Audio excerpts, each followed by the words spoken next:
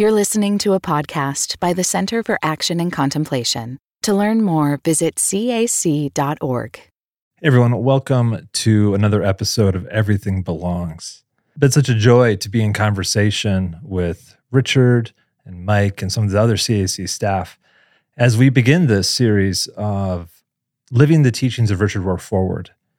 And in this mini-series, we're really kind of trying to open the curtains and pull back the veil about how we've been creating this podcast and what are the reasons behind it. And we often start at Richard's house where we tee up our time where Mike and I are in his living room and Corey's there and of course Opie's there. And we have these conversations with Richard that try to anchor the direction of where that episode is going. And this is going to be true as we continue this podcast in future seasons. In the first season of Everything Belongs, we're going to focus on falling upward. That'll be the book in focus, the one we center on. And we're going to invite all of us listening, all of us participating in these conversations, to consider how we live the teachings of Richard Rohr forward, particularly through the lens of this book. We know that context determines things. We know that relationships and time. So part of our intention with this podcast is to consider how does this teaching and this work live in our lives, depending on where we are on that journey. So I'm here right now with Corey Wayne and Mike Petro on the CAC campus in our little makeshift studio where we record the voiceovers, where we record conversations like this, and also conversations with our guests. So welcome, fellas. It's great to be in this room with you. Good to be with you. Howdy, howdy. And as we pull back this curtain, Corey, I'd love to kick it off with you first to talk about the production. How did we get to this point in this journey of this podcast, Everything Belongs? How did it start? And what are some of the things that you think would be of interest for those listening of the shape of this program? I think it's important when thinking about this project to remember that we started this back in 2019.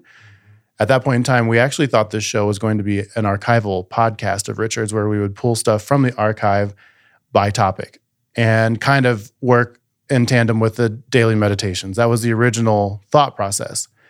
And then as we moved through the pandemic, we entered 2021. We started this founder transition project because Richard was moving from the center to the circumference of the organization, so to speak. And so we started refining programs and projects. And then along the way, this show always continually was being developed in what I lovingly refer to as your and I's R&D lab.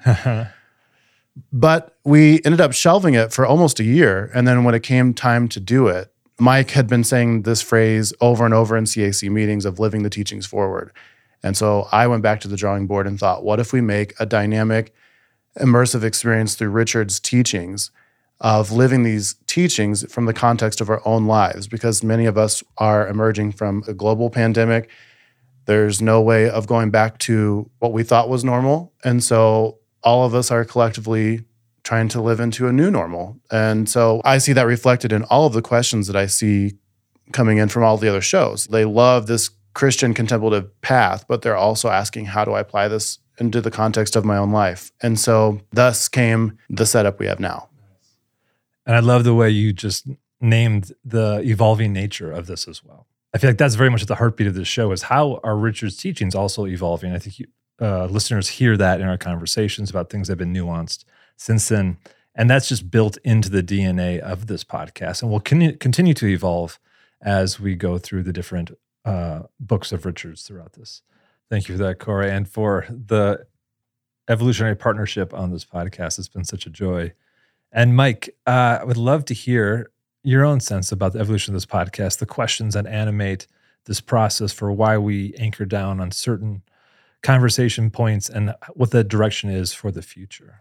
Yeah, I love that, Paul, and I love that you specifically highlighted the questions. You know, it's interesting. Last episode, we talked about these questions that sort of guide how we do teaching here at CAC and build content. What do we want to know? How do we want to grow? How do we want to show up in the world?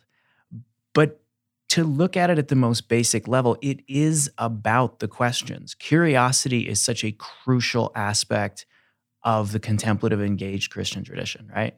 And what has been amazing, I had this moment when we were recording the other day with Richard. We were having a great conversation that'll show up in one of the episodes about putting new wine and new wineskins and all these things. Doesn't matter. There was a moment where we were talking and I had this overwhelming experience and I almost started to cry, where I realized how much it has legitimately changed me to just go and hang out with Richard on Tuesday afternoons. And actually, I think this is what the idea of Living the Teachings Forward was born out of. How many of us on this team, how many of us listening have read a book by Richard or heard a podcast by Richard or taken a course or been a part of the Living School, and we hear him say something that's so brilliant and we feel a deep yes inside our heart. It makes us feel not crazy. It invites us home. It gives us a new way to imagine spirituality and Christianity and the world and transformation. And of course, immediately we have so many questions, because then we want to know, okay, how do I apply that at my job? How do I apply that as a parent? What does that mean about X, Y, or Z? And the chance that we've had for the last few years to ask Richard those questions, to go, I love what you're saying here. I love what you're saying about how everything belongs. And Richard, if everything belongs, why does it have to hurt so bad? And then listen to him take those questions and nuance them and work that through with us. It's amazing. And it's such a gift to do that in community, which is a part of what this podcast is about. And it's such a gift for us to bring people into that ongoing conversation with Richard and hear him invite us to carry the work forward and to let us ask new questions of his teaching and continue to be curious and wrestle with those things. What an awesome invitation. Well said. That's so well said. And that is so much the spirit of this show. And in this episode, you're going to get a taste of what future seasons are going to look like. We're calling this episode Tips for the Road.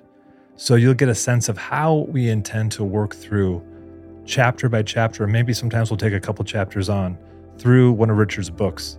And we'll anchor in the question of what do we want to know? And we'll engage Richard with the deepening and circling questions that dig deeper for the context of our lives. And of course, all of those listening. From the Center for Action and Contemplation, I'm Mike Petro. I'm Paul Swanson. And I'm Corey Wayne. And this is Everything Belongs. So Richard, talking about falling upwards, one of the things I love about the book is how well you use mythology to sort of craft the arc of it. And so I'm super curious, what myths or stories have helped you make sense of your journey? Wow. Well, I have to say, even though it never sold that well, my book, Quest for the Grail, I love that book, is really, it's all in there. It was the classic hero's journey of the West. And after that, it'd be, I'm afraid I'm an old Catholic, Lives of the Saints that I grew up on, you know, idealizing saints. Yeah, and Francis in particular. Is there any other that I read it and I said, I want to be like that, huh? If there is one, it isn't jumping out at me. Well, the Parsifal myth, the Holy Grail myth, is such a foundation of Western culture, and it's so powerful because it's not a story of the hero doing everything right and winning victory after victory, right? Yeah, that's why I like it. Holy fool, Parsifal probably means. It's the German version I do like the best, more than the English. The English is too much upper class, the Arthurian legends. The French is too, forgive me, French. That's the Eschenbach version? We just lost all the listeners in France. There we go. You know, sweet and sophisticated. Yeah. But it's good. Yeah. But in that book, I mainly do the German. Yeah. Yeah. Wolfram von Eschenbach. Yeah, it's my favorite as well. What is it that makes it? Well, you said it already. You know how to read my mind. It's that he isn't a superhero like we create today for American action movies. Yeah. I mean, American action movies are not in the great tradition of Superman who could fly through the sky, and they're Icarus who, falls from the sky. Yeah. So we're not in the tradition of great literature. We really aren't. Except when we occasionally create an anti-hero like, who was that Tom Hanks played? Come on. Oh, Forrest Gump? Forrest Gump. Yeah. There's an anti-hero, yeah. That makes a lot of sense with the theme of falling upward or failing forward, right? Failing forward, very Yeah. good, yeah. Yeah, our wounds lead us. That's Parsifal. It's so many wounds. I don't think a Western person, mainline, would know how to write a book like that anymore. We are so win-lose, success conscious. Yeah. Richard, teasing it out even further, there's this classic line in Falling Upward. What is where it? you say, we grow spiritually much more by doing it wrong than by doing it right. Yeah. Why? Oh, go ahead. No, I think Bono actually quotes that in his memoir. Right, Yeah. yes. Why, Bono quotes that? Yeah. Oh. why do you think that's such an important line for this framework of falling upward? Why is that necessary? Well, I got to credit Jesus. I mean, that's what Jesus taught. And it's how we've, in a primary, fundamental way, misinterpreted Jesus.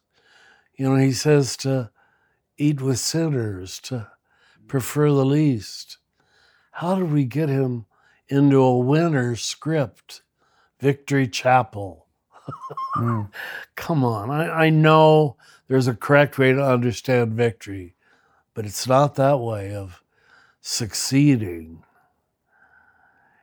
So we have an American version that we prefer, which is about being pure and holy and righteous and holier than thou. And we miss all the social sins. It's all private purity codes. I don't drink, I don't gamble, I don't dance, so I'm pure. How did we do that? There is no evidence, none, in Jesus. And you just have to say, well, I believe Jesus was the first non-dual teacher of the West. And the West just doesn't understand paradoxical thinking. It doesn't even like it. Yeah. Yeah. One thing I appreciate what you saying about Jesus modeling that is that there never seems or appears to be this grand strategy of in Jesus. Here's the success that this will look like of seven virtues of someone who follows me, but it's the embracing of the journey itself and true. The totality of life. Yes. And that's why he's always saying, follow me, come and see. There's not if you do this, then this will happen. Yeah. He doesn't praise a list of virtues that are all, puritanical. America is still puritanical. It really is. That religion is about being pure in a, diet way, a workout way. Saying that to 3 men in good shape, I'm embarrassed. But that's not what it's about, yeah. Well, it's interesting. I'm a good Origenist, and I think about how much we think that it's our strengths that get us there, like you said, and it's our virtues that get us there, right? Yes. Origen says that for the soul to know itself as beautiful, it has to be threatened. He says that our wounds turn into health-bestowing wounds. So it's our wounds that lead us to wisdom and our losses that lead us to love, not our strengths. But what does that look like in practical life for you? What does it look like to live that reality? I've got to turn it off. Is that Jesus calling? let me lead into that. One of my disappointments in that book, Quest for the Grail, is that I couldn't find it anyway. I was looking for it. In one of the versions, when the fool or the protagonist meets the king, his first word to the king is supposed to be, "What ails you?" Mm-hmm. That isn't in the book, is it?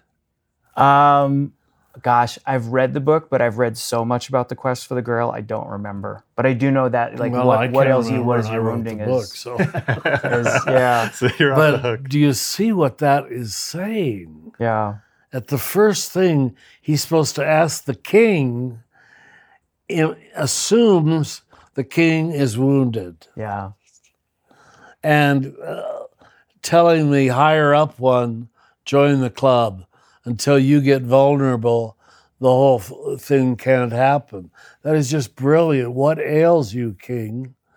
And I would think most kings today will say, nothing ails me. I'm fit. Yeah.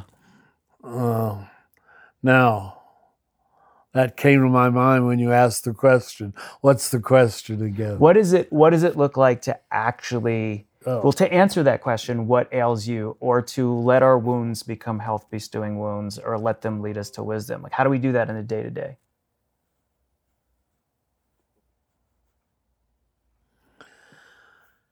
You have to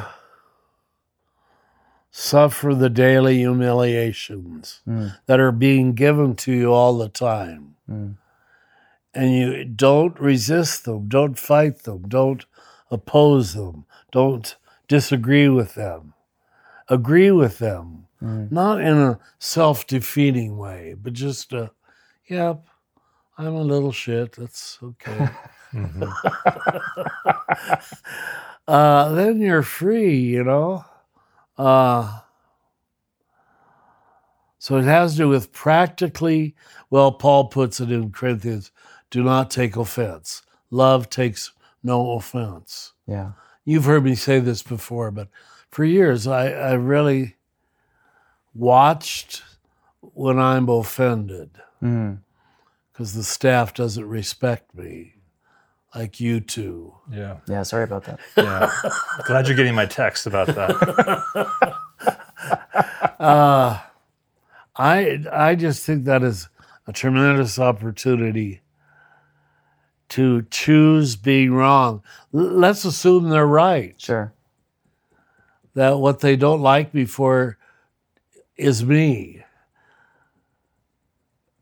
I don't know if in me that just creates a great big open space for God to fill. When I refuse to fill it up myself with, aren't I wonderful?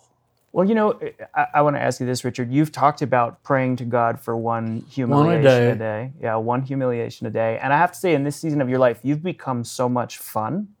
So I also see in the humor, right? Is there something about humor that lets us not take ourselves so seriously?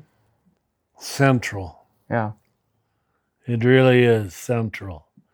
When you cannot laugh at yourself, you're egoic.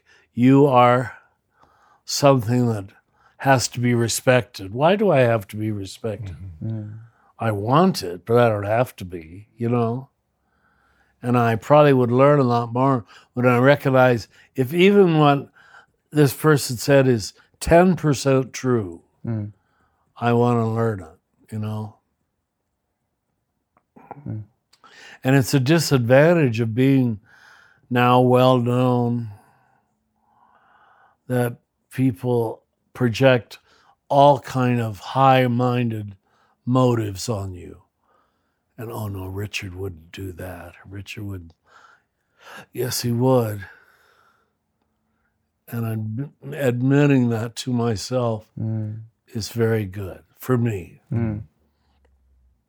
I can walk more lightly on the earth. Yeah.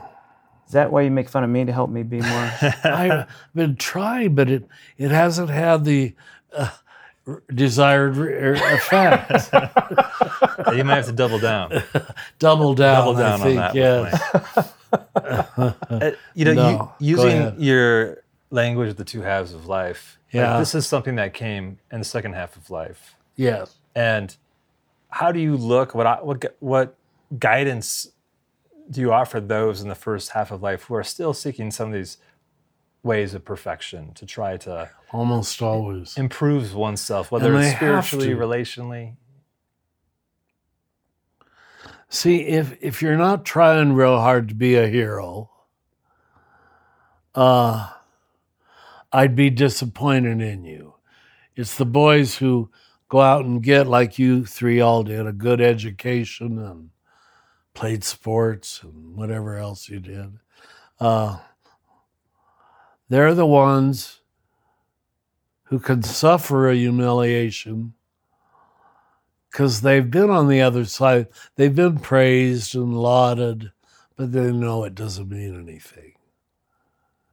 A guy who's really been beat down. I remember a young man at New Jersey who was from inner city Cincinnati, and I'd given one of my heroic talks on poverty of spirit.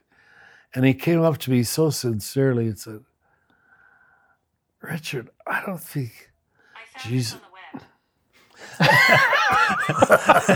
What did he say? I don't think Jesus wanted us to. Poverty isn't good, it's terrible. Yeah. I grew up with it. And he was so sincere. Why do you say that's good? And I realized it isn't good for him. He heard Yeah. it where he had to hear it. A lower middle class family Yeah. growing up without much. Yeah. So you got to be careful how you say it. Well, because there are people who need their jolt of positive mirroring before they can take the truth of negative mirroring. Mm. You need both. You really do. But you need enough of the positive to absorb the negative. And you can't tell people at the bottom they're at the bottom. Yeah.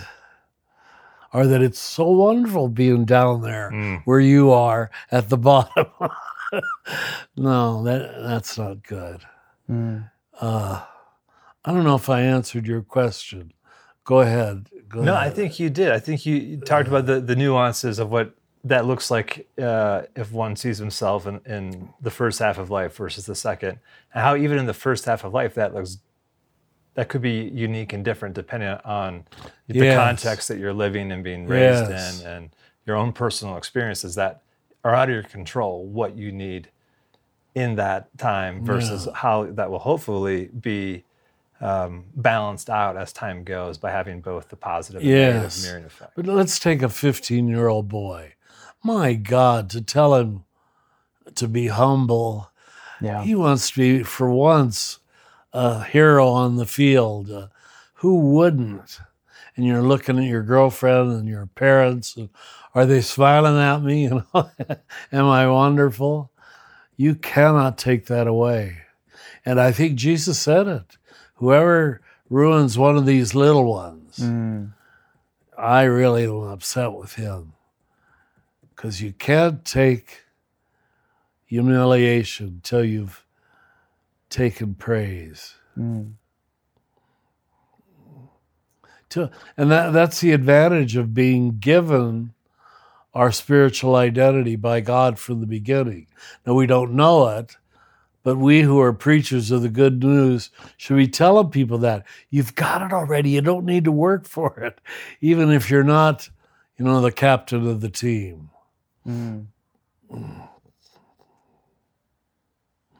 One member of the staff, you'll figure out who it is, but he's beautifully spiritual. But I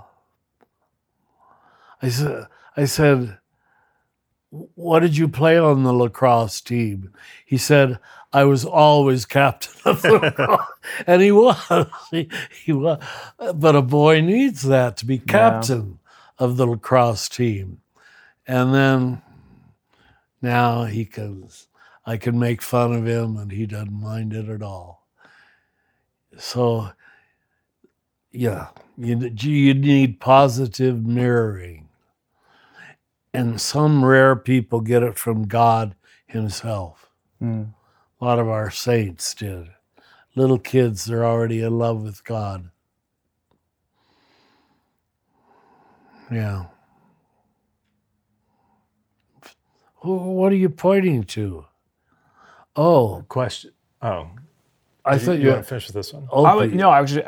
You were pointing to your screen. I thought you were pointing to Opie. Oh, Okay. no, Go ahead. no. No, you can probably cut this, but I wanted to share a poem with you that Paul and I heard this week that feels relevant to what we're talking about when you talk about getting that positive mirroring. This came to us from a colleague, a poem from Shalon Harkin.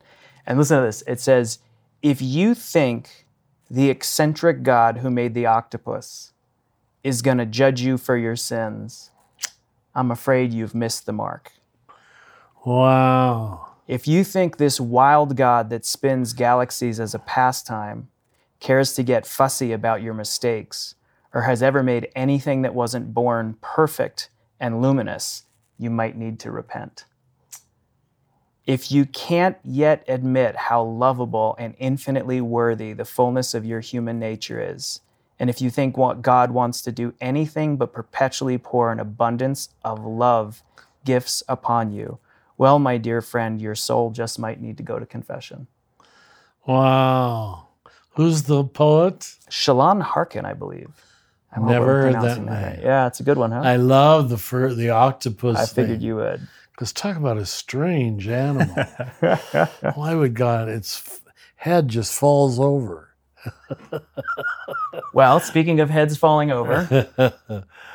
So, Richard, we've just about come to the end of our conversation. And so to bring it all home, a very appropriate question. You're talking about mythology and the Parsifal myth and all these things. When I think about Nostos Pothos, the myth of homecoming seems to be the foundation of so many of these stories, right? We're longing to return to a home that we've never found, and yet we are always searching for. How is Falling Upward a book about homecoming, about coming home?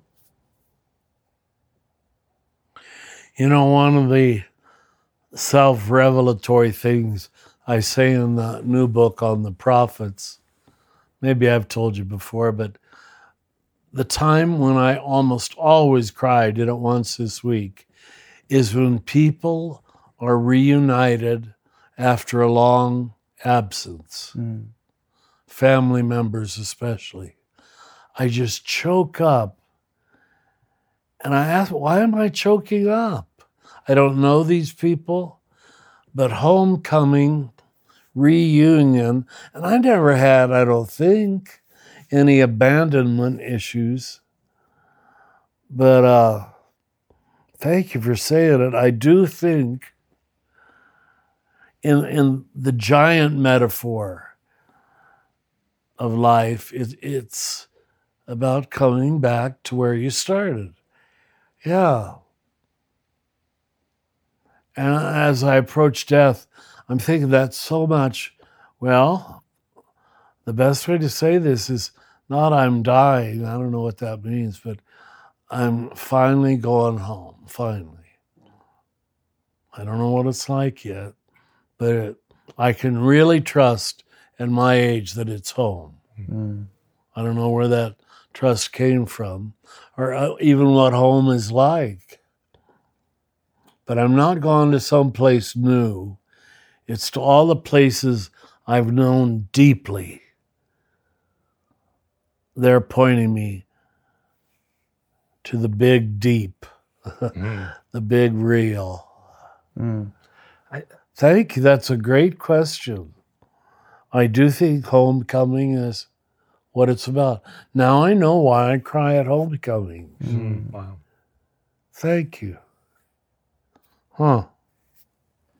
I'm so struck by it. For me, it feels like every healthy spiritual path is that journey of homecoming. It's the journey of return, of going out first and then the return going home. out first.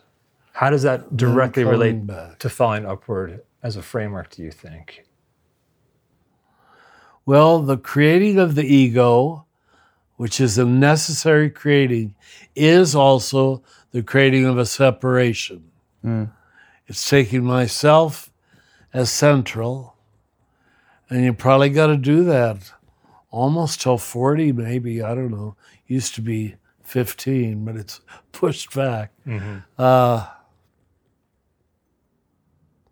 then to allow what you've created to be uncreated. Yeah. Okay, I was a great basketball player. That's gone now. I was good looking. That's gone now. And when you could say yes to that and still be happy, you've done the work. Yeah. Because now your true self, is in God and not in what you've created. Even though what you've created gave you a nice trail to walk on, gave you something to do each day. But it isn't me. It isn't me. It's just what was the phrase we used to use? It's just my job description, no. Vocation? What did Bill Plotkin use? Why? He had a good phrase. I'll think of it later. Persona? Darn, it's gone. I love this idea, though, what you're saying of coming home to God, coming home to the true self, what you said earlier, coming back to places that you already knew, knowing them differently. It reminds me of that great line from T.S. Eliot, right? We shall not cease from exploration. Oh, perfect. Go ahead. Yes. We shall not cease from exploration. At the end of all our exploring will be to arrive where we started and know the place for the first time. That's beautiful. He was a true contemplative.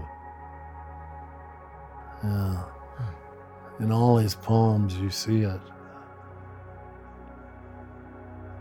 But thank you, Richard. We really appreciate your time. You're welcome. On this theme of the introduction. Everything Belongs will continue in a moment.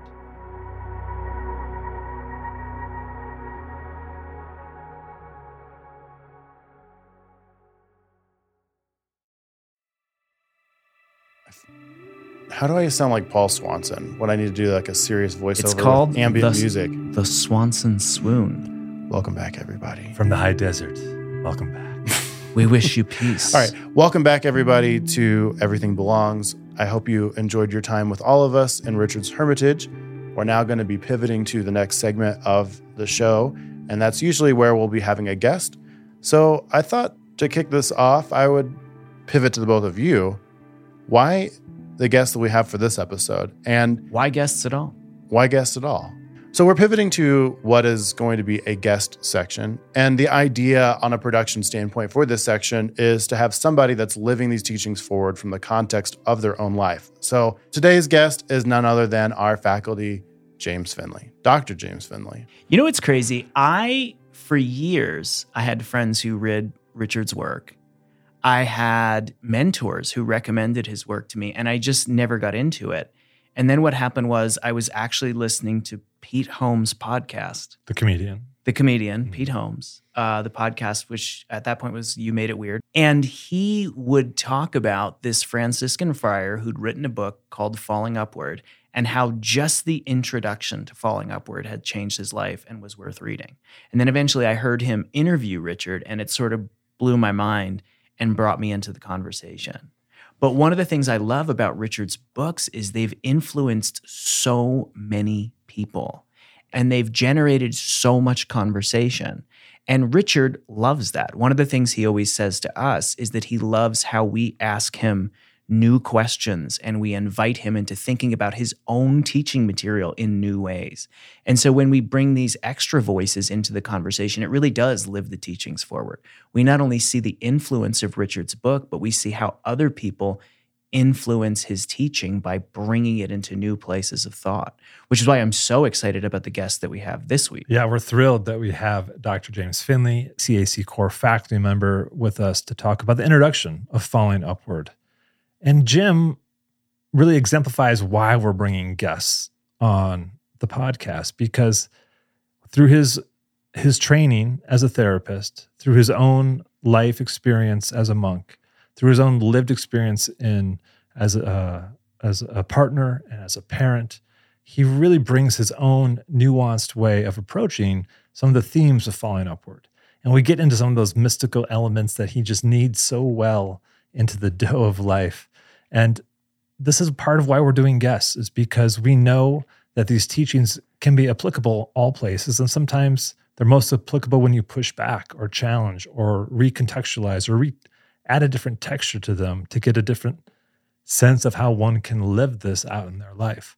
And so we're thrilled to know that as we begin that first season focused on falling upward, we're going to talk to a whole host of folks, some who are well-known teachers, some CAC core faculty, and some everyday folks who have their own unique perspective on how they live this forward. And so that is the thrill of this, is the exchange in this contemplative conversation, where we know that Richard will say this. Sometimes we'll ask him a question and he'll say something and say, well, I've never thought about it that way. And that is the juice of contemplative conversation, is seeing what arises when folks who are living this in their own context come together and wrestle with ideas. New ideas emerge, or as we were talking about earlier, new wine and new wineskins. Spoiler alert, one of the things I love about the conversation that's coming up with Jim is that he really demonstrates, like Richard, someone who lives in the first and the second half of life at the same time. Right. Really integrated. Just like Richard, Jim has this childlike quality of wonder where his eyes sparkle and he smiles real big and he gets so excited about talking about healing and transformation and the mystical path. And yet he has this gravitas, this big Gandalf energy where he feels 10,000 years old and as wise as the roots of the mountain. And he just makes all that real for us and helps us experience the teaching in 3 dimensions. Beautiful. Yeah, his poetic voice through all of that just carries us to the depths of what is possible, I think, in falling upwards and seeing it from a whole nother angle. And your description, the Gandalf description with the roots, I think, it carries the day when thinking about Jim. It really fits. Especially with that hobbit hair and beard. The new beard. The new beard is one of my favorite things. Oh, it sounds like Mike's got a soundtrack for us. This is my music for Jim. This is the Gandalf? Oh, it's so good. Every time I see him, I hear this in the back of my mind. Sorry.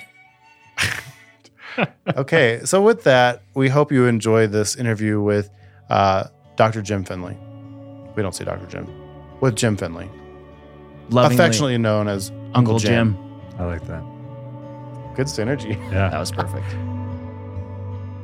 Jim, welcome. We are so happy to have you be a part of this conversation on Richard's book, Falling Upward. And I love the unique perspective that you bring to this theme, this idea of the 2 halves of life. I'm wondering if you wouldn't mind just sharing how you bring your own mystical sensibilities and contemplative perspective to how you look at the themes of falling upward, of the 2 halves of life. Yes. Yeah, my sense is this. First of all, it's typical of Richard. It's so insightful to help us be more conscious of the transformational shift that happens between the first and second half. And how in the first half it's kind of an ascent of getting needs met and finding one's place in the world and working through challenges and all of that, and the complexities of the challenges of it and so on. Then as the wave crests, midpoint, you start coming down the other side, there's a qualitative shift toward gratitude, toward presence, toward being, toward wisdom, toward kind of internalizing the wisdom of the journey, and so on. And there's the grace, the faith illumines both halves. So the person who's a faith-filled person in the first half is illumined by their faith in the first half, and as the first half of life person is illumined. And the person in the second half is illumined by faith as the second half is illumined. So that's the Gestalt thing. My sense is this, and it helped me to put this together in the next issue of Wanting on my take on it. And I'll show the opening scene first, and we'll dialogue a bit about it. Years ago, I was leading a silent weekend retreat. And this elderly woman, she was in her 80s at the time, told me that as she was sitting in the silence of the retreat, there washed over her a vivid memory of herself as a 10-year-old girl growing up on the family farm. And she said that in this memory, she went out in this one summer afternoon into the orchard of the farm. And she lay down in the tall grass of the orchard, looking at the clouds go by slowly overhead. And she said the memory was this, and this is why she wanted to tell me this. She said as she was lying there in the tall grass of the orchard, it became very vivid to her in a way she can't explain that she was lying there in God. Is experience like that. So I started exploring that. And my thought is this, is the first insight I would have, that she was a 10-year-old girl, first half of life, but in the moment the awakening event of lying there in God was actually occurring, she wasn't in time. She wasn't young. She was in eternity. And and in that moment then, we'll be looking at this closer and closer as we go through these reflections here together, is kind of tasting the upwelling of the eternality of God, manifesting itself incarnate in and as the passage of time. It's the upwelling of the depth dimension that never passes away, ribbon through all that is perpetually passing away, intimately realized. And so when the moment passed, she doesn't remember what she did next. Like if she ran in to tell her parents, and we would hope that they'd be supportive of that. Maybe she didn't say a word. Sometimes children have these experiences, they don't say anything, they don't know what the words are for it. And so then the fact that in her 80s, what happens though, with some people, it plants a seed of longing to follow that path. And the very fact she was drawn in her 80s to come to a silent retreat suggests that awakening led her on that path, which is what led her to the retreat. So while she was sitting there in the silence of the retreat, where this memory washed over her, in the moment that it was washing over her, she wasn't old. She wasn't in time. She wasn't in the second half. She was in eternity. She was in the eternality of the vertical depth dimension of the divine, washing up through and giving itself in a moment of time, the passageless passage of time this way. And so that's the insight like this. But then as the moment passed, she reflected upon it interiorly as an old woman. And therefore we have to say that in reflective consciousness, her ability as an old woman to reflect in time on the transcendence of time was qualitatively richer than when she was 10 years old, when she reflected on the passage of time and time. So that's my initial insight with this. Wow. That's a lot to just let soak in and saturate, because so much of what I hear you saying in this is that the way we understand, or the way that you're expressing the two halves of life, is the way that eternality is just the upwelling. And we use linear time as a way to experience, and otherwise it's just too much to take all at once. Yes. Is that fair to say? Yes. Here, I want to say it first in the depth dimension first, okay, and then experientially, for like how we experience it. One insight is, I think there's a book, Très Montant, on a study of Hebrew thought. And one of the ideas is that to know that for God, the moment God, first words of Genesis of the Torah, let there be light. God's in the beginning, God said, let there be light. That for God, the moment in which God said, let there be light, in the beginning, manifested reality. And the moment that we're in right now having this conversation, for God it's the same moment, because that's eternity. It's a non-sequential plenitude this way. And so the non-sequential plenitude of eternality is welling up and giving itself incarnate in and as now. So we notice that it's always now. It's always now. I mean, even now it's now. But in time, our temporal self, we have a memory, a past It's not spontaneous. It's not it unfolds through time. And over time, which is a contemplative depth dimension, there's a sensitivity to the eternality of the passage of time passing away. And this is why I think, too, is the symbolism of Jesus rising and ascending into heaven with his wounds. So it's the eternality of suffering in glory, conquered by love this way. And so as we go through day by day, we have our daily schedule, we're in time. But we can be sensitized to this and sense that this fleeting moment, watering the house plants, whatever, is forever. Another way to put it is this way, I put it in one of my essays, is that we don't really understand human nature until we understand why a small child on a merry-go-round will wave at its parents every time around, and they always wave back. See, like death and resurrection, death and resurrection, death and resurrection. Things only seem to go away, but nothing ever really goes away because everything real is forever. Once I was in the monastery and I asked Stan Walsh in the philosophy class if we could say that after the geographical Tokyo no longer exists, there'll still be Tokyo. He said, yes, he said, so because Tokyo is in God's mind. So when we die and go into God, we'll go into us having this conversation forever, everything. So you learn to trust in the eternality of the fleetingness as trustworthy. So there's that in us that's born in time. It goes through time and it disappears in time. But the eternal depth dimension of the self that's born in time and dies in time, there's a welling up of the depth dimension of the eternality of ourself that's unborn. Because in exemplar causality, God knew who you were, hidden with Christ and God before the origins of the universe. And since God has never, never, never, never not known who you are, and since everything in God is God, this is the divinity of you this way. And likewise, the you that's unborn, then going through time, will never, never, never die. Because God will never, never, never not know who you are hidden with Christ and God forever.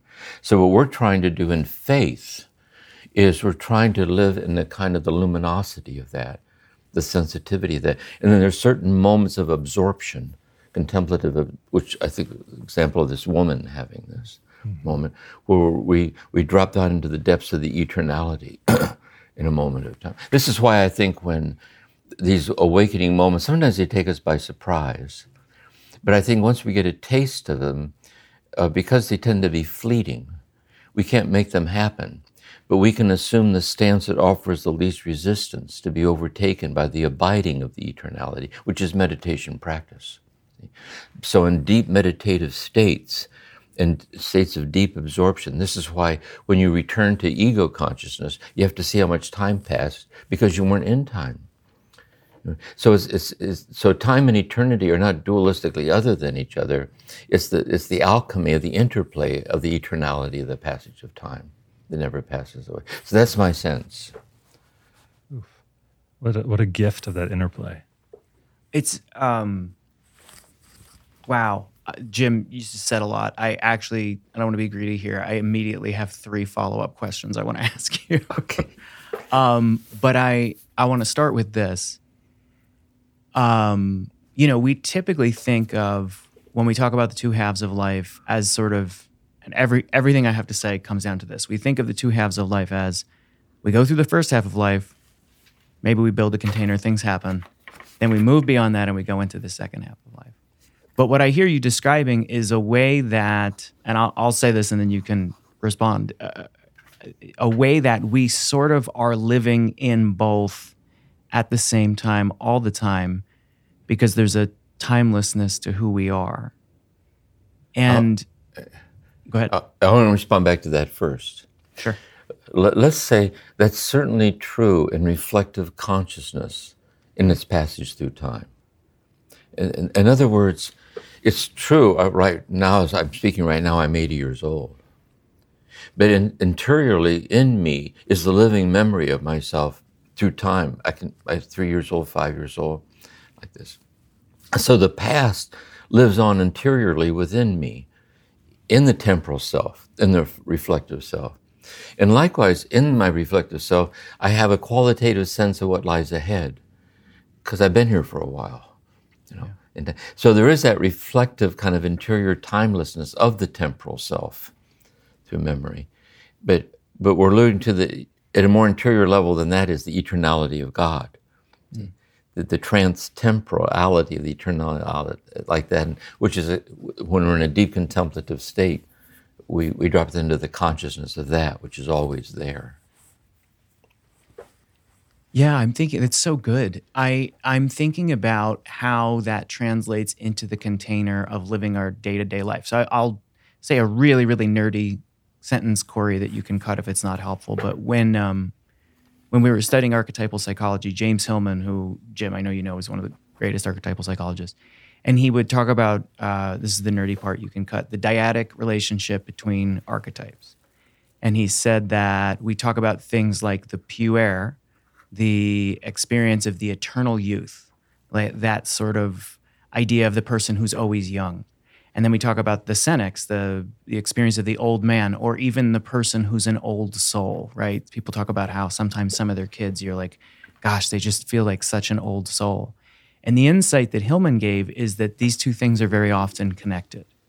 We, a lot of us, if we really get in touch with our depth, experience ourselves as children and as old before our time at the same time. And then we have to sort of live that reality. And I feel like, Jim, a lot of our listeners and a lot of the readers of Falling Upward were drawn to that book because in some way it explained something they experienced, moving from one half of life to another, having an existential crisis, whatever. But I feel like there's a lot of folks who feel a little bit like they're in the second half of life when chronologically they should be in the first half. Or chronologically, they're in the second half of life, but they have this childlike wonder that kind of brings it all together. So I don't know if this question makes sense, but what I'm asking you is, coming from the place of that eternality, when we then turn to live our ordinary life of chores and dishes and parenting and jobs, or retirement and relationship and life's transitions, how do we live both of those at the same time? Like, how do we be the child and the wise person as much as we're able? First, I should ask, does that question make sense? No, it does. Okay. My sense is this. This could either be happening when we're living alone in solitude or having a very intimate conversation with the beloved. It also happens in the deep moments of psychotherapy. And it happens this way. I think that when we settle into a moment of being deeply present in the present moment, either in the silence of solitude or having a very intimate conversation with someone, or in the unfolding of therapy, there's a certain kind of settling into the moment where one is spontaneously expressing what arises within you. And what arises within you might make you laugh. It might be very childlike. What arises within you might be the sadness. What arises within you is the weight of the accumulation of time. But the point is, you're being real.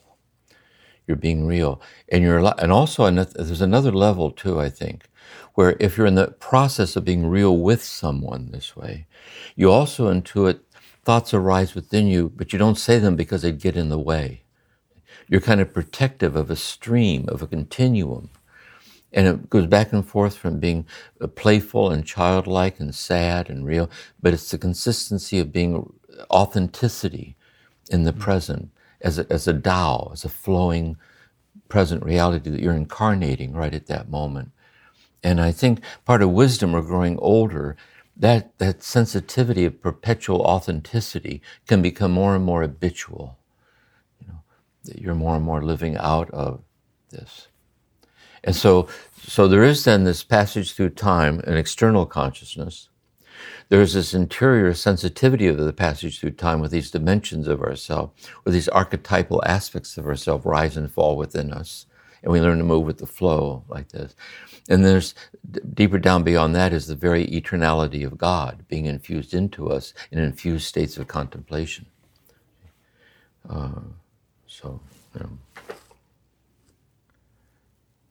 That's great. That was incredible. Yeah, something to look forward to. Yeah. What's your next follow-up question, Mike? Oh my gosh, I don't want to be greedy. Okay, the next follow-up question. But you're being authentically greedy, Mike. See? Oh, Yes. that's great. That's great. I'm doing it on purpose. You're modeling for all of us. Oh my gosh. Yeah, amazing. How to be contemplatively greedy. Exactly. So the funny thing is, the other two questions, one goes in a very practical direction, and the other goes a little bit, skews a little more back to the mystical orientation. But if we were to go super practical first, Jim, one of the things that I have really appreciated about reading your memoir and getting to have conversations with you is that you have consistently reminded me, I'm going to find my notes here. You have consistently reminded me that we are growing in different ways all the time at different rates. Right. So if we say first half of life, we're building a container, second half of life, we're asking these deep questions of meaning. When I look at your memoir, I see and I read someone who, probably because of your trauma and your training, was very much living out of the second half of life very, very early. That's true. In the way that you're mystically oriented, you're traveling around the country, you're teaching Merton's Palace of Nowhere and so on and so forth. Oh, it's true. And yet, in the raw honesty of sharing the difficulty of some of your life experiences, when I read about your first marriage and your second marriage, I can see where there was a container that blew up and then you did your second marriage so differently. So it seems like in that area of your life, the second half of life wisdom came a little later. And so one of the things that you've told me personally, which is, and you've told our living school students, is just because we can be spiritually very mature or even emotionally and psychologically very mature in one area of our life and be in the second half of life in one area of our life, it doesn't mean that we're not still healing and maturing and growing in another area that's still on the way. I don't want to say less mature, let's say still growing. Does that question make sense? And if so, what insight can you give us for recognizing that it's not as clean and simple as we've arrived or we haven't, or someone's in the first half of life, someone's in the second half, but we're all growing at different ways and different aspects all at the same time. Does that make sense? No, it does make sense. I want to say it back. I was speaking of myself, reflecting on my own life. I think really my first mystical awakenings happened when I was very young, maybe 4 years old. But I experienced and understood them as a 4-year-old. And then when I was in the monastery, I was 18 years old and lived in silence for 6 years and lived like in eternity, because there was no time. Because there was no television, there was no radio, we didn't talk to each other. No one ever came in, no one ever left. And so the only time was liturgical time, chanting the Psalms, in silence. And so I lived in this kind of cyclic, liturgical, timeless time of that. And it had a deep and lasting effect on me, on the timelessness of this. And but at the same time that I was in that kind of gift of that awakening, I was carrying inside of me the internalized trauma that I brought from my child. I didn't even know it was there. And when it broke open and came out, I had a breakdown and I left. And so these different levels, there's the interplay of how they intersect each other. And that's the enigmatic dimension of growth. I think, we fall back into a vestige of the past we haven't internalized and acknowledged, and it wells up unexpectedly out of an interaction. And then we're to face it and walk through it and taste it and sit with it. And when you come out the other side of that, you come out the wiser for it, because there's more internalized acceptance of these dimensions of yourself. And just as you start to get the hang of it, another unexpected thing comes welling up. And you go, and then pretty soon you learn to understand how this works, and you start expecting the unexpected nature of everything, and you no longer expect anything. And there's a way of coming to that kind of timelessness in time, I think, which I think takes time. That's great. The timelessness in time takes time. Yeah. But I want to say this too. I want to say this so important because this is the mystical part. The mystical part is let's say we're talking about layers of experiential knowledge for ourselves as we go through time in the light of eternity. There's a certain point in the spiritual life, in meditation and prayer and life, where consciousness, we still can use the word consciousness, but it's no longer our consciousness. It's God's consciousness of God being passively infused into us in a profound and obscure way, none distinct, where we and God mutually disappear as other than each other. And we no longer identify with the self that passes through time, but rather we identify with God identified with us eternally forever. And that's the mystical dimension. But that mystical, timeless dimension is lived out in time. So you're in time, but you're not subject to time. So you're in time, there's a sense of the eternality of every moment. And that's why you're always looking for the authentic encounter with somebody, see, which is mercy or combat. Like, how can I be helpful? You're always, and you try to meet them in such a way that they experience something of the eternality of the moment that you're together, like this, where the vertical depth dimension wells up out of these. So you meet each other horizontally in time, but you meet in such a way that you taste something within yourself of God that's incarnate in the encounter in time, see? Which makes the moment memorable, like that, I think. And you meet that moment without expectation. That's right. You've kind of led up to that. You meet that moment with the expectation. And so there is this authentic upwelling of momentary mysticism that you hope to permeate throughout the days and saturation of your life. Yes, I'd put it this way. You learn to live without identifying with all your ongoing expectations, because you always have expectations, but you know there are expectations. Yeah. And you know that some of them will fall away, there's nothing to it. Likewise, some of them will happen, but notice when the expectation happens, what actually happens, it isn't what you expected it to be. It's never what you thought it would be on your way there, like this. But then, although there's these constant expectations, because you're human, you disidentify with expectations because you're living in the constancy of a moment in which nothing's missing. There's nothing to expect, because nothing's missing. And so that's the vertical depth dimension of the eternality of now, the divinity of life and our nothingness without God, which includes then the wavering ways of our expectations. As incarnate, the Word became flesh and dwelt among us. That's my sense of it.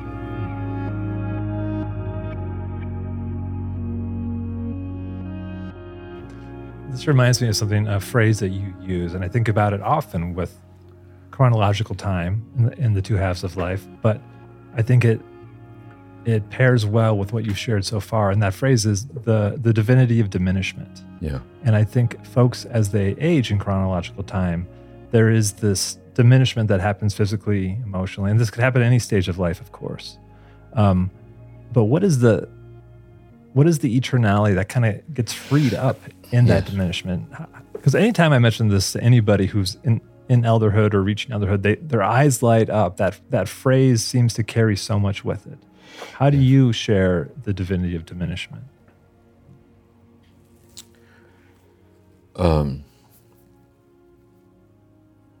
Here's one way I put it that I use. I use the image of a mother holding her newborn infant. And as she holds her infant and gazes into its unknowing eyes, she's just struck by how limited the infant is. The essence of limit. Can't sit up, can't walk, can't talk, can't help with the chores, can't roll over by itself. It's the essence of limit. But the image I use, infants have this clasping reflex. But with the strength with which the infant clasps her extended little finger, I say like a king or queen holding a scepter, it all but carries her heart away. And she knows that if she were to die in the act of saving the life of this infant, she would die in the truth, which is the limitless nature of limits. The next point is that this infant in this moment reveals her to herself that she's even capable of that realization. See? And she also knows the same is true of her. There is a limitless nature of her limits, but it's buried under the identifying with all of her limits and all of her attainments, but buried underneath it all, like this. But through a life of silence or a life of love or a life of surrender, the glow of that can shine through. So then I say, years later, imagine that infant grows up, and the infant goes into their own autonomous adulthood. They go through life, whatever it is. And imagine that the child, as an adult, stays close to the mother. They have this and they're both grateful for it over time. And finally, at long last, the mother who held that infant is in a nursing home in hospice. And the child that she held is sitting next to her, and the chair pulled up next to her bed. And the adult child, who's now middle-aged, older, is so aware of how limited the mother is. She can't see, she can't talk. She might not even remember anymore who the child is. But with the imperial strength with which the dying mother holds the adult child's extended little finger like a king or queen holding a scepter, it all but carries the person's heart away. And when you look, Elizabeth Kubler-Ross in the stages of dying, in denial, bargaining, death, so on, what acceptance is, I think. Acceptance is freedom from the tyranny of death in the midst of death. And when you look into the face of the dying loved one, you know it's the gate of heaven. And so what we're trying to do is why wait till the 11th hour to live that way? See, how can I learn to live in the limitless nature of my limits, in the timeless nature of time? See, and like the eternality, the falling away, freedom from the tyranny of time in the midst of time, as a way to be radically present in the eternality of time. So anyway, so what happens is, yes, the divinity of diminishment, the dying person is the person's dying. It's the essence of diminishment. But in the dying of the diminishment is the divinity of the person becomes incandescent. So it just shines out this way. And then that dying loved one reveals us to ourselves. See, how do I find the incandescence of an innate, that how can I realize it through the generosity of God? I'm worth all that God is worth in my eternal nothingness without God. And how is it even now shining out like this? And how can I free myself from what hinders me from seeing that and living by it? So we can't attain it because it's already infinitely there, but we can't lose it either. So if we're even capable of attaining or losing it, it's infinitely less than what we're talking about, because we can't attain or lose the generosity of God being poured out as this conversation. But we're talking about, how do I get a taste of it? And then through a life of meditation and prayer, how do I habituate a sensitivity to this and learn to walk with it this way?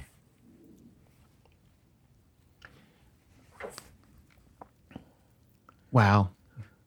It's interesting. I'm thinking about, Jim, we had a conversation earlier with Richard about falling upward, and one of the things that came up in the conversation, we were thinking about that great line from T.S. Eliot, which I know you know, "We shall not cease from exploration, and at the end of all our exploring will be," I'm just going to do that again. "We shall not cease from exploration, and the end of all our exploring will be to arrive where we started and know the place for the first time." And so I'm thinking about going home, right? Or the idea of homecoming, that there's this calling to a home that maybe we've never known. We could get nerdy and talk about the Nostos and the Pothos in Greek mythology, or how the Odyssey plays such a big role in Richard's book. But really, I think my question for you is, how do you think Falling Upward is really a story about homecoming? And do you think there is something to the fact that myth and mystery and mysticism all meet in this longing of our heart for a home that it both remembers but maybe doesn't fully know yet? Yeah. Exactly. Yeah.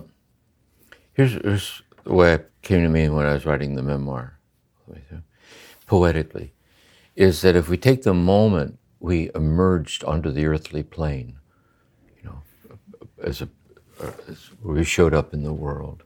And how I put it is that when we're born onto the earthly plane, God exhales the infinity of God onto the earthly plane as us, see, in our passage through time from birth to death. So inhale, exhale, exhale, inhale, like this.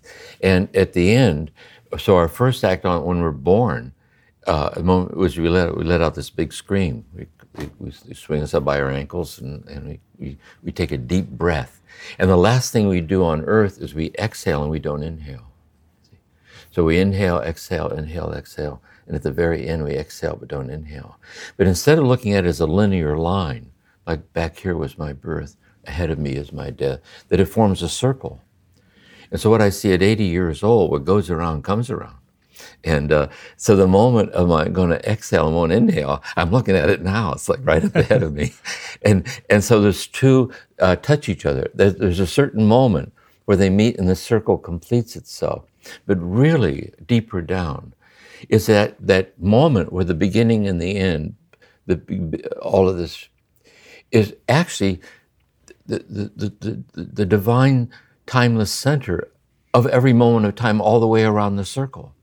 It's just that in the centrifugal force of life's demands, we spin out and away from experiential groundedness and the oneness that's eternally there, like this. And so it isn't just that the circle completes itself and the moment of birth and death is one, but the moment completes itself in a life filled with deep love, like radically surrendered over to love or to solitude or silence or service or the acceptance of suffering. And therefore you're always at home. You're always at home because although you see you waver this way and that, the infinite presence of God is an unwavering presence that permeates your wavering ways. And that habituated sensitivity to the unwavering presence that's incarnate in and as your wavering ways is a kind of a contemplative wisdom.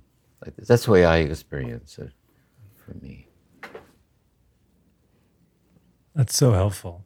That's so helpful, Jim, to that imagery too of that full circle, that return back to that first breath and kind of the mystical interpretation that one can be drawn to this of going through that circle of the journey. Yeah, and I think something else too, when we talk like this kind of language, when we hear it, we intuit that it's not nonsense to us, but it's not explainable either. So when we hear it, it bears witness to what the heart knows is true. Like Pascal, the heart has reasons of which the mind knows nothing. It's the unfigure-outable plenitude of what the heart knows is true. And we're trying to find our way to be habitually faithful to it and live by it. And it's the spiritual life, I guess.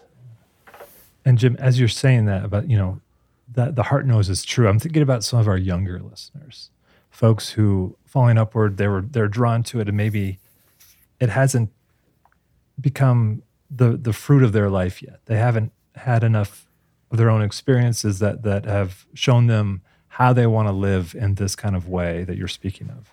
What kind of guidance would you, I guess not just younger listeners, but anyone who wants to be on this type of path, what kind of guidance would you offer them to helping create the conditions or build a posture that bends towards mystery in this contemplative stance? Well, my sense is this, really. For years I taught high school. I taught seniors in a Jesuit high school. And in one of the schools I had, every Friday, we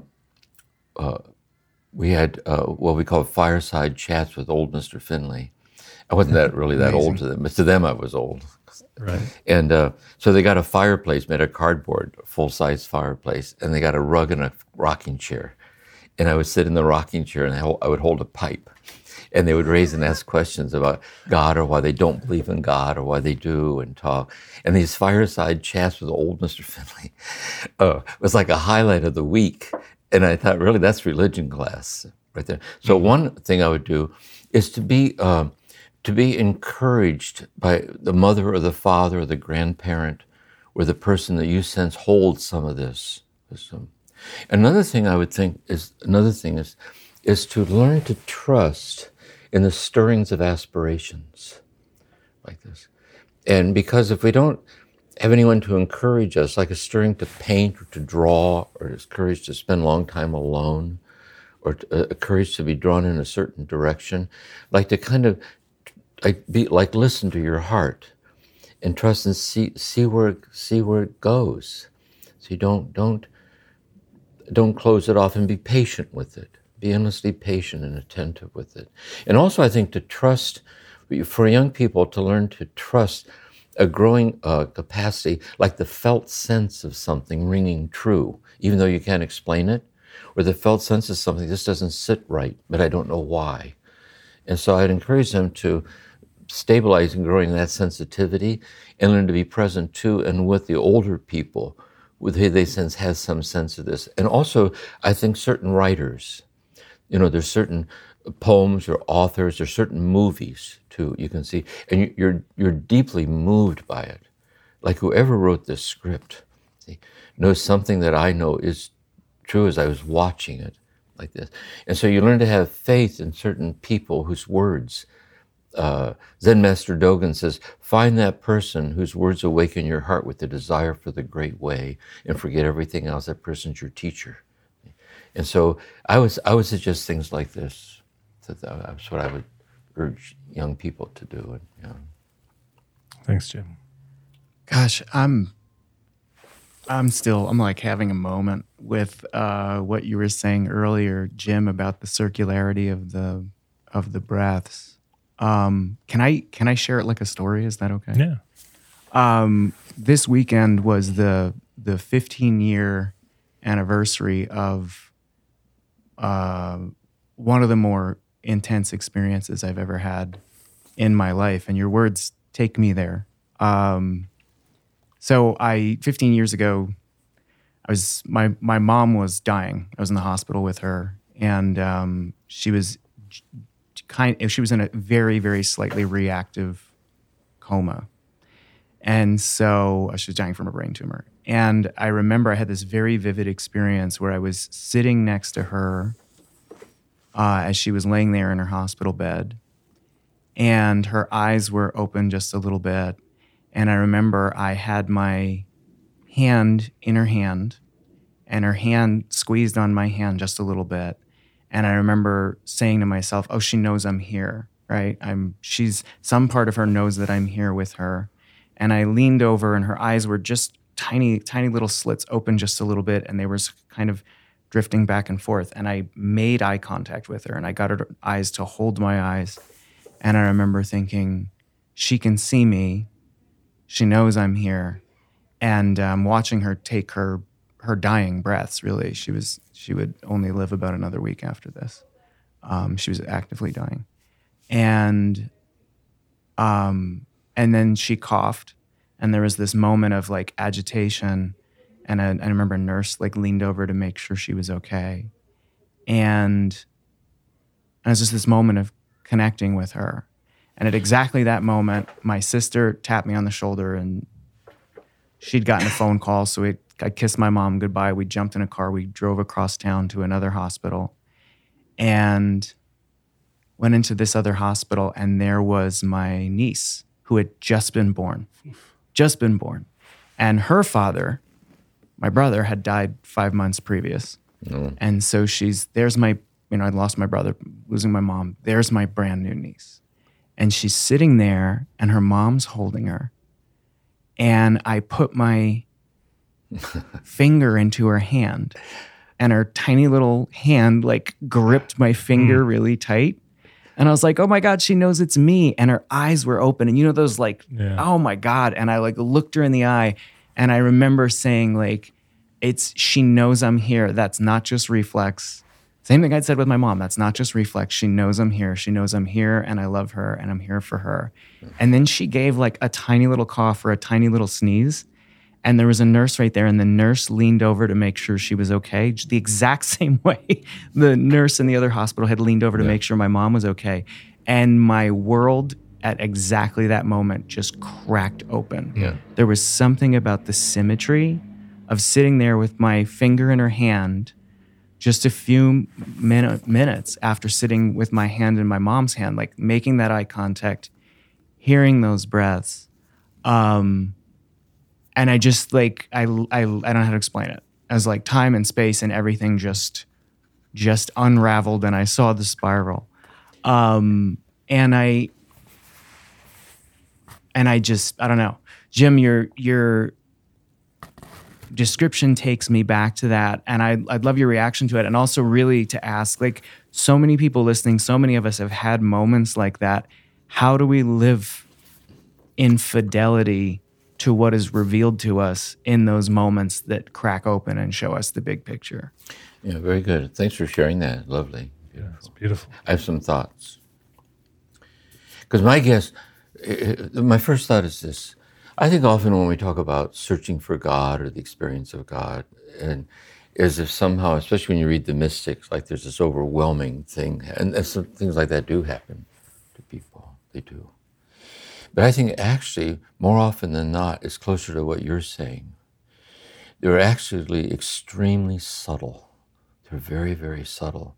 And what we're really doing, when moments like this happen, the grace of the moment calibrates our heart to a fine enough scale that we tune into this divinity that's always there, like this. And so that's the first thing, I think. And therefore, we know what matters. It's like Thomas Merton used to say, there are certain things in life that we simply have to accept as true or we go crazy inside. And they're the very things we can't explain to anybody, including ourselves. Dan Walsh used to say in the philosophy classes, I know it, I know it, I know that I know it. The trouble is it's I who know that I know it. And when I try to tell you what I know that I know, I don't know what to say. I can't explain it because I can't even explain it to myself. It's the intimate, is being intimately accessed by the unexplainable that I know is true. So the first thing is a kind of a faith in it, not to play the cynic. That in my most childlike hour, in the unexpected moment, there was a granting of something that graced my life. The next insight is this. It's trusting that that moment that you saw, that you spoke of, it wasn't as if in that moment of birth and death, synchronicity together. It isn't as if something more was given, but a curtain opened and you fleetingly tasted what every moment is. Like this. And so it isn't just it's to trust our own heart, not to play the cynic, the truth of the unexplainable, which is abyss-like and all-encompassing, unexplainable. But also then to know that the importance of a daily rendezvous, where we slow down enough that we might be quietly overtaken by this welling up of the depth that's always there. And I think that's the commitment to the daily practice. So daily practice is any act habitually entered into it with our whole heart that takes us to the deeper place. So it might be the quiet hour at day's end, the long, slow walk to no place in particular, tending the roses, in the presence of the beloved, in the presence of children. Whatever it is that disarms you and unravels your ability to explain and live in it. And then what happens then, in being faithful to your practice, you ask for the grace each time the moment passes, because the cell phone just went off or something. You ask God for the grace not to break the thread of that sensitivity. So little by little, you connect the dots. And there's less and less difference between the moments of the quickening and pouring boiling water over a tea bag. You know, there's like an underlying a subtle consistency of the divinity of ordinariness and all of it. So those are some of my thoughts. And thanks for sharing that, because I love stories like that where people will share that in therapy, or they'll say, I haven't thought this in a long time. They'll say it. So yeah, exactly. Yeah. What a note for us to go out on. I think there's been so much that you've shared, Jim, and that has come up in this conversation. And part of the through line for me is just paying attention deeply to your life. Like that eternality is always welling up. And how can we slow down enough to pay attention? What are the practices, perspectives, elders that can help us do that? And so thank you so much for being a part of this conversation today, and for really, really helping us slow down to what is welling up for us and how God is at work in our day-to-day lives. A closing note, I love that saying by Thomas Merton. When it comes to these matters, to understand is to just accept the fact that you're infinitely understood. See? And we rest in that. See? And it gives itself to us. So, yeah, this was a grace, this conversation. So I'm glad this happened. Thank you.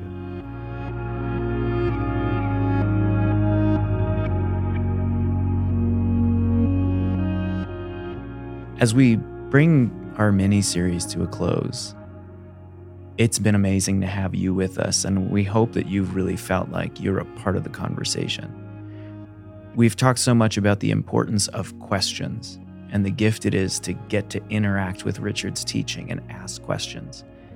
And so as we send you into a break for the holidays, we thought what might be interesting is for all of us to stay in the conversation together as we share with you the questions that we're going to be sitting with.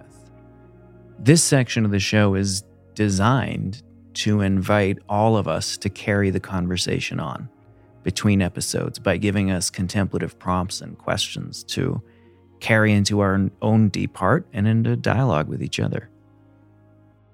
Listening to Jim and Richard talk about falling upward and the wisdom of the two halves of life and seeing how they've integrated it, it just invites me to reflect on where I experience childlike wonder in my own life the way they do, where there's invitations for me to see the magic and the mystery in the ordinary life right in front of me. But it also invites me to wonder and compassionately notice where there are immature places in my own life, where I'm still maybe stuck in the first half of life and I have an invitation to grow up a little bit. And yet at the same time, I can ask myself where parts of me are really demonstrating the wisdom of the second half of life, where there's a little bit of me that has the sages of the ages speaking out, guiding me, grounding me. And with Richard and Jim, asking how I can integrate all of that, to hold that childlike wonder with an awareness of all my invitations to grow and mature and playfully recognize my areas of sort of lack. Yeah, I love those invitations to growth. You offer such tender questions that I think get to the heart of that conversation that we just heard, both first with Richard and then with Jim, and how we can take these teachings, respond with questions like this, to try to live them, our responses to those questions in our daily life. And that is so much of how we're going to conclude these episodes, is by acknowledging the questions or the practices or the prompts that might lead us further in to how we can live this. Because it does take mirroring back, self-examination, community practice to allow the discovery of some of our growing edges and also some of our own wisdom within. But to just hold all of that gently. I love the way that Jim talks about, creating the conditions of least resistance. And I think that's how we're going to try to end these episodes, is with some sort of contemplative prompt that creates those conditions of least resistance to put all of us in that mode of deepening how we live these teachings forward. If we think it's an inch deep or 12 feet deep or 1,000 feet deep, different things will hit us at different parts of our life. So the invitation there is so rich as we look to questions like this to wrap up our conversations. That's amazing. So as we send folks into the holidays with an invitation to pick up Falling Upward yet again, let's revisit those questions that we started out with. So we leave you with these 4 questions, which will be in the show notes, and you can come back later and drop into your journal. But right now, we invite you to just take a moment to get quiet and let these questions drop into your heart. Wherever you are, and of course, if you're driving, please do this in a way that's not dangerous for anyone else. First, we invite you to find your feet. Let them ground you deeply and give you an experience of support. From there, we encourage you to find your seat. Once again, feel yourself planted wherever you are. Find your heartbeat.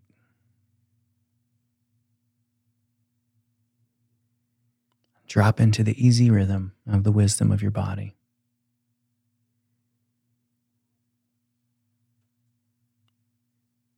And as you feel your heart beating,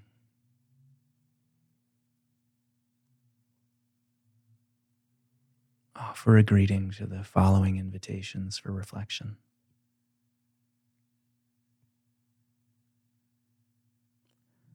First, ask yourself, where do I experience the best of the first half of life wisdom?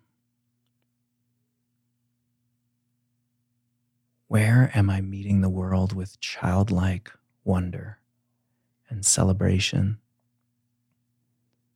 seeing the magic and the mystery in all the beautiful, ordinary happenings of every moment of every day? And how can I lean more into that childlike celebration?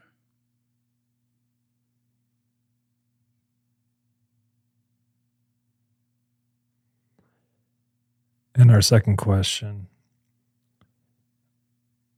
to look inward with a gentle gaze at the places in your life where you sense a particular type of immaturity or a place that you might see aspects of growth that are possible.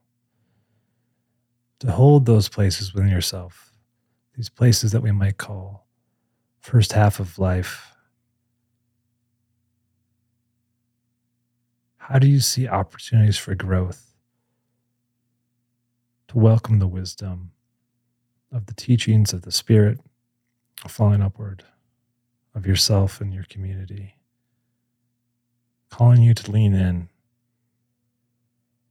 to what we might call second half of life wisdom.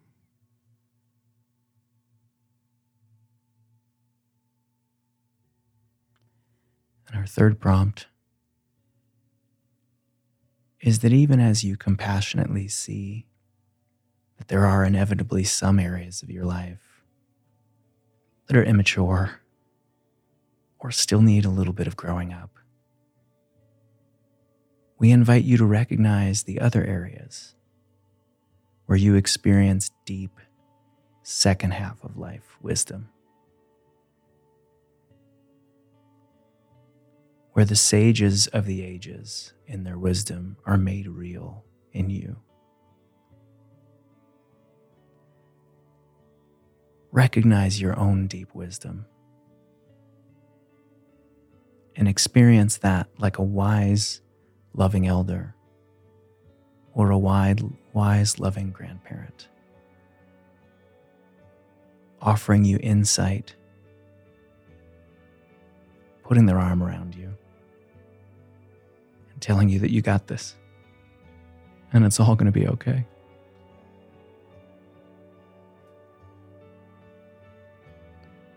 And our fourth question,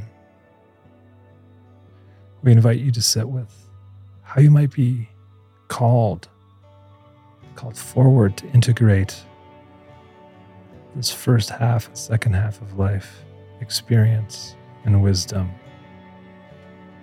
looking at the teachers that exemplify this for you, whether they are on a stage or in your own community. How do you sense your own call towards deeper integration in your own life, in your own context?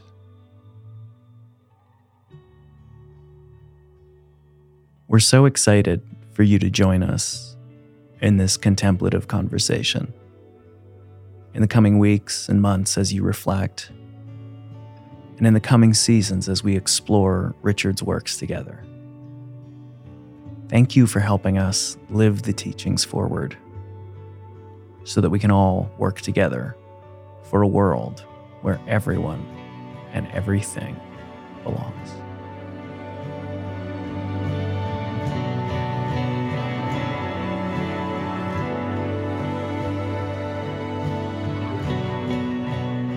Thanks for listening to this podcast by the Center for Action and Contemplation, an educational nonprofit that introduces seekers to the contemplative Christian path of transformation. To learn more about our work, visit us at cac.org. Everything Belongs is made possible thanks to the generosity of our supporters and the shared work of Mike Petro, Paul Swanson, Talitha Baker, Mikkel Chevrier, Izzy Spitz, Megan Hare, Sarah Palmer, Barb Lopez, Brandon Strange, and me, Corey Wayne. The music you hear is composed and provided by our friends Hammock. And we'd also like to thank Sound On Studios for all of their work in post-production. From the high desert of New Mexico, we wish you peace and every good.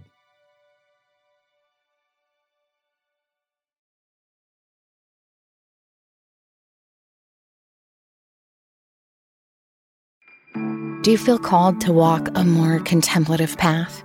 The Center for Action and Contemplation is an educational nonprofit supporting the journey of inner transformation. Our programs and resources will help grow your consciousness, deepen your prayer practice, and strengthen your compassionate engagement with the world. Learn more about our resources, such as publications, podcasts, email series, and events at www.cac.org.